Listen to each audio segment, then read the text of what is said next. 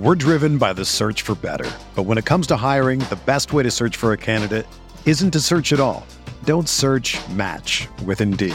Indeed is your matching and hiring platform with over 350 million global monthly visitors, according to Indeed data, and a matching engine that helps you find quality candidates fast.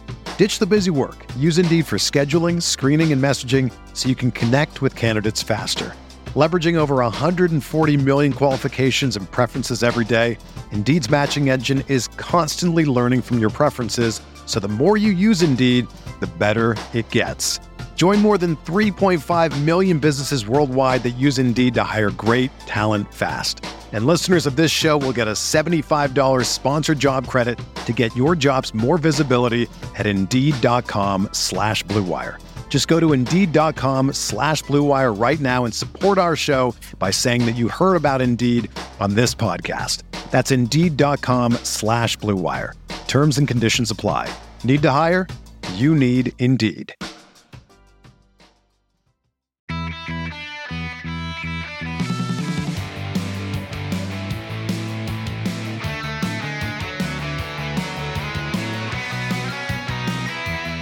Welcome to episode 416 of the Barcelona podcast, brought to you by the Blue Wire Podcast Network. I'm Dan Hilton, and checking by the runtime, you know that this show isn't an official show. Don't you worry, there's a listener question show coming out. Well, we're going to record it after the Netherlands-Argentina match, regardless of what happens there, and it's going to be all about those listeners' questions. I bet we might talk a little bit about Spain, we might do a little World Cup, but I am also looking for a bunch of Barca-related questions, so Facebook group or our new Discord. That's why you're hearing from me now, instead of jumping right into the audio about Paulino Alcantara. Because I do want to start to look for and answer more listener questions, and the Discord is just a better place to do that. Facebook and the algorithm, all that. I've been having more and more trouble as the years have gone on, just finding what relevant and timely information needs to be sent out or communicated or have discussions about. So this move to Discord, as you're going to see in the show notes, is just something that can help me out to better streamline my communication with you and this community. So that's what to look forward to in, well, just about 16 to 18 hours. I should have that show out tomorrow night, that being Friday night. But for now, please enjoy what is 9 minutes on Paulino Alcantara, Barcelona's first superstar. We're driven by the search for better. But when it comes to hiring, the best way to search for a candidate isn't to search at all. Don't search, match with Indeed.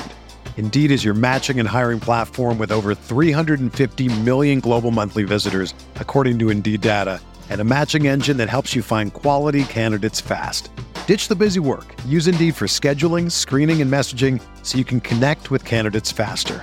Leveraging over 140 million qualifications and preferences every day, Indeed's matching engine is constantly learning from your preferences, so the more you use Indeed, the better it gets. Join more than 3.5 million businesses worldwide that use Indeed to hire great talent fast. And listeners of this show will get a $75 sponsored job credit to get your jobs more visibility at Indeed.com/Blue Wire. Just go to Indeed.com/Blue Wire right now and support our show by saying that you heard about Indeed on this podcast. That's Indeed.com/Blue Wire. Terms and conditions apply. Need to hire? You need Indeed.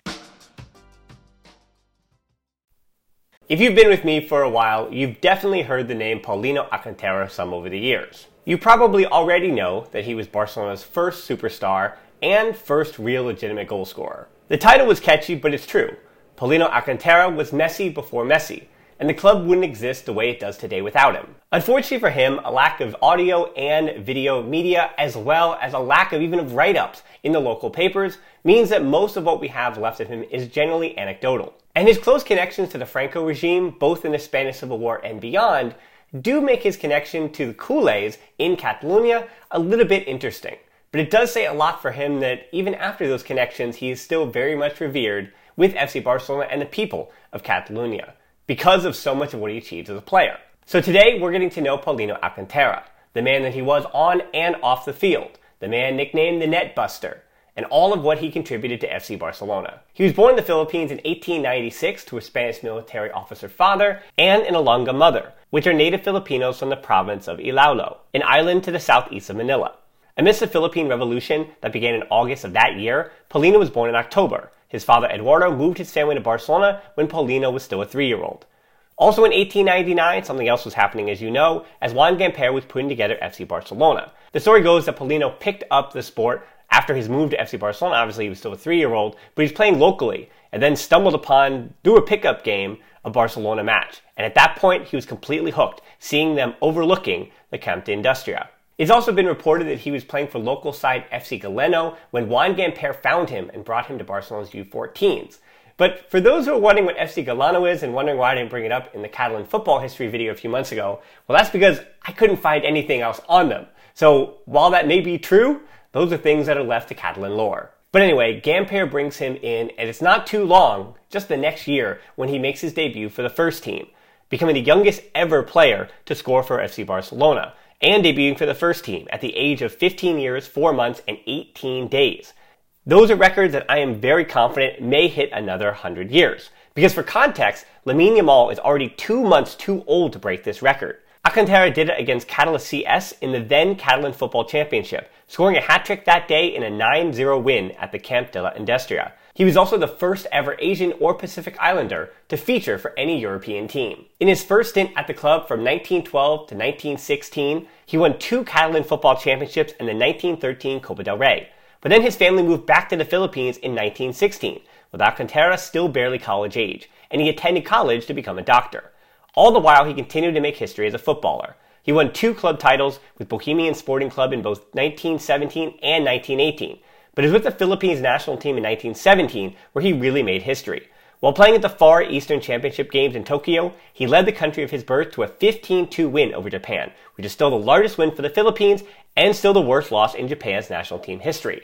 Yes, a worse loss even than losing to Croatia in penalties in this current World Cup. But then, in another twist of fate, Alcantara contracted malaria. Kind of unrelated, but a little unrelated, FC Barcelona were not having the success without him that they wanted to have. So they reached out to him and said, please come back to Catalonia, we would love for you to continue to play for FC Barcelona. Unfortunately, his parents refused. While Alcantara was known to be somebody who truly did want to be a doctor, his parents were unrelenting that they wanted him to continue his studies in the Philippines. So as any rational young footballer would do, he basically told his parents, I'm going to refuse treatment for malaria unless you let me go back to Catalonia. That's how the story goes, so how much truth there is in it, who knows? But what we do know is that his parents, or even he, they convinced somebody to let him go back to Catalonia, and he made a return to FC Barcelona. And as Barcelona got their star back, the trophies returned as well. Well, not immediately though, because former teammate Jack Riewell was now the manager, and he had the idea to put Alcantara on the back line, something that the socios were not too happy about. So much like his parents, Greenwell relented, and Alcantara was back up top. I did warn you up at the top that anecdotes were going to be important to telling this story. And there are 2 more than any other that define what Alcantara would become as he was becoming both a myth and a legend at the club. Within a few weeks of making his return to Catalonia, Alcantara would score against Real Sociedad what would be called the police goal. Now playing at Le Court, Alcantara smacked a shot so hard that he sent both the ball and a policeman into the net. Now unfortunately, the truth is that the socios who were there that day, they did fib a little bit, because that ball never went in the goal and no goal was counted. Instead, there was a policeman who was a bit too close to the goal, but what we do know is that he was in the path of a mighty, mighty powerful shot by Alcantara, which very well practically knocked him out of his shoes. And you heard me say Les Court because much like Kubala and the Camp Nou, Alcantara was drawing much too big of crowds, and so a new stadium was needed, and so Les Court was chosen. His other legendary goal came in 1922 while playing for Spain against France. Alcantara had a usual brace and a 4-0 win, but it was the goal that tore through the net that is best remembered. Catalans called him Trencaxarax, and the Spanish called him El Romperedes. But in English, we translate both to the net buster. But you know, as a fellow culé, what I care about is what Alcantara did for the legacy of the club. And so alongside future legends Ricardo Zamora, Felix Sesumaga, Emilio Walter, Vicente Piera, Josep Semetier, and Emili Sagibarba, Alcantara, still in his early 20s, but actually the eldest of the group, began what I would call the first golden generation in the club's history. They won 8 Catalan championships out of a possible 9. They also won 4 Copa del Rey titles in that same period. He was known to play with a white handkerchief hanging out of his shorts, and this was just another little thing that got him attention from culés. Or maybe it was the 395 goals he scored in 399 games. But it could have been the handkerchief. His official goal tally is where things get a bit complicated. Sometimes you'll see 369 goals in 357 matches, and his official FC Barcelona tally stands at 143. For all his goal scoring though, his approach to football was much more like Gamper than it was to many of those who came after him. The idea of a dignified sportsman appealed to him, which is why he also represented the Philippines as a successful table tennis player. And that's also why, when it was time to fully commit to being a doctor, Alcantara hung up his cleats at the age of 31 and retired with a testimonial match on July 3rd, 1927. He wouldn't go too far though, returning to be on the board of directors from 1931 to 1934. Now, for those who know your Spanish history, this is where his story departs a bit from the regular story of the Catalan legends of the 20s and 30s. Alcantara was a member of the Falange Española, a far-right political party in Spain in the 1930s, and a group aligned with Francisco Franco. In 1936, he fled or was exiled, the official terminology is a bit hazy, to Andorra and France, due to Franco's coup attempt to take the city of Barcelona failing. As the Spanish Civil War officially broke out, Alcantara's medical training was found to be an asset for Franco's forces, and he found himself promoted to lieutenant of the 1st Battalion of the Brigade Legionaria Black Arrows, a group of volunteers led by Benito Mussolini. Yes, that Mussolini. Along with the Black Arrows, he fought in a tank unit primarily in the eastern part of Spain, including in Guadalajara, Aragon, and his adopted home of Catalonia. On January 26, 1939, when Barcelona fell from the hands of the Republicans to Franco's army, Alcantara was there. He remained in Barcelona throughout the remainder of his life, continuing on as a lieutenant of the Black Arrows and the FET, the only party under Franco's dictatorship. For obvious reasons, this part of his life is left out of his legacy at FC Barcelona. And I think the longer this goes on in the past, we'll say, in the rearview mirror of history, the less and less and less you'll even hear of it. Because in researching this, I'm not sure how his involvement with Franco's Spain affected the way that FC Barcelona, especially in the 40s and 50s, honored him and viewed him as one of their legends. But I'd say that in recent times, the club has more than brought his name up and enshrined him as one of the original legends of the club. But interestingly enough, for being arguably the greatest Asian player ever, and definitely the greatest Pacific Islander player ever, his name is rarely spoken in the Philippines.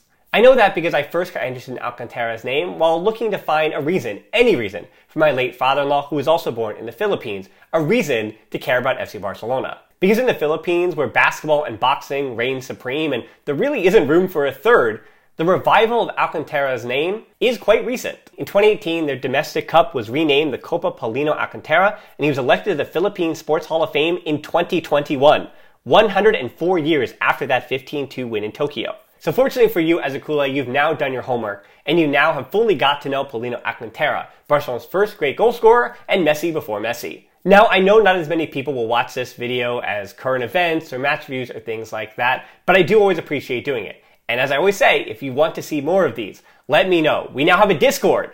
That's going to be in the links below, so get into the Discord. Let me know. I'm going to be more accessible, try to be more accessible in there than I am on other platforms. So let me know down there, or again, the YouTube comments. That's always the place.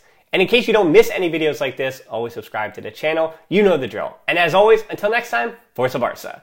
So thanks so much for listening to this abridged version of the Barcelona podcast. You know where to find us: Twitter, Instagram, Facebook, Patreon, all that stuff. YouTube as well. That's where the video version of this audio is from. But I know that some only really listen to my content over here, which is totally fair. Put me on the shower, doing dishes, on a walk. Totally fair from me. So again, thank you so much. Please join the Discord so you can get in on some of the action about the listener questions tomorrow. And as always, until next time, talk to you soon, and Forza Barca.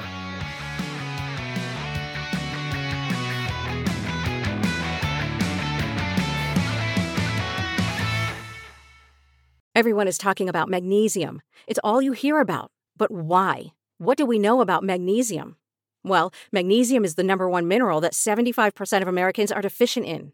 If you are a woman over 35, magnesium will help you rediscover balance, energy, and vitality. Magnesium supports more than 300 enzymatic reactions in your body, including those involved in hormonal balance. From functional medicine doctors to mental well-being and female hormone experts, we all know that magnesium is the one mineral to improve all aspects of well-being and health. But which one?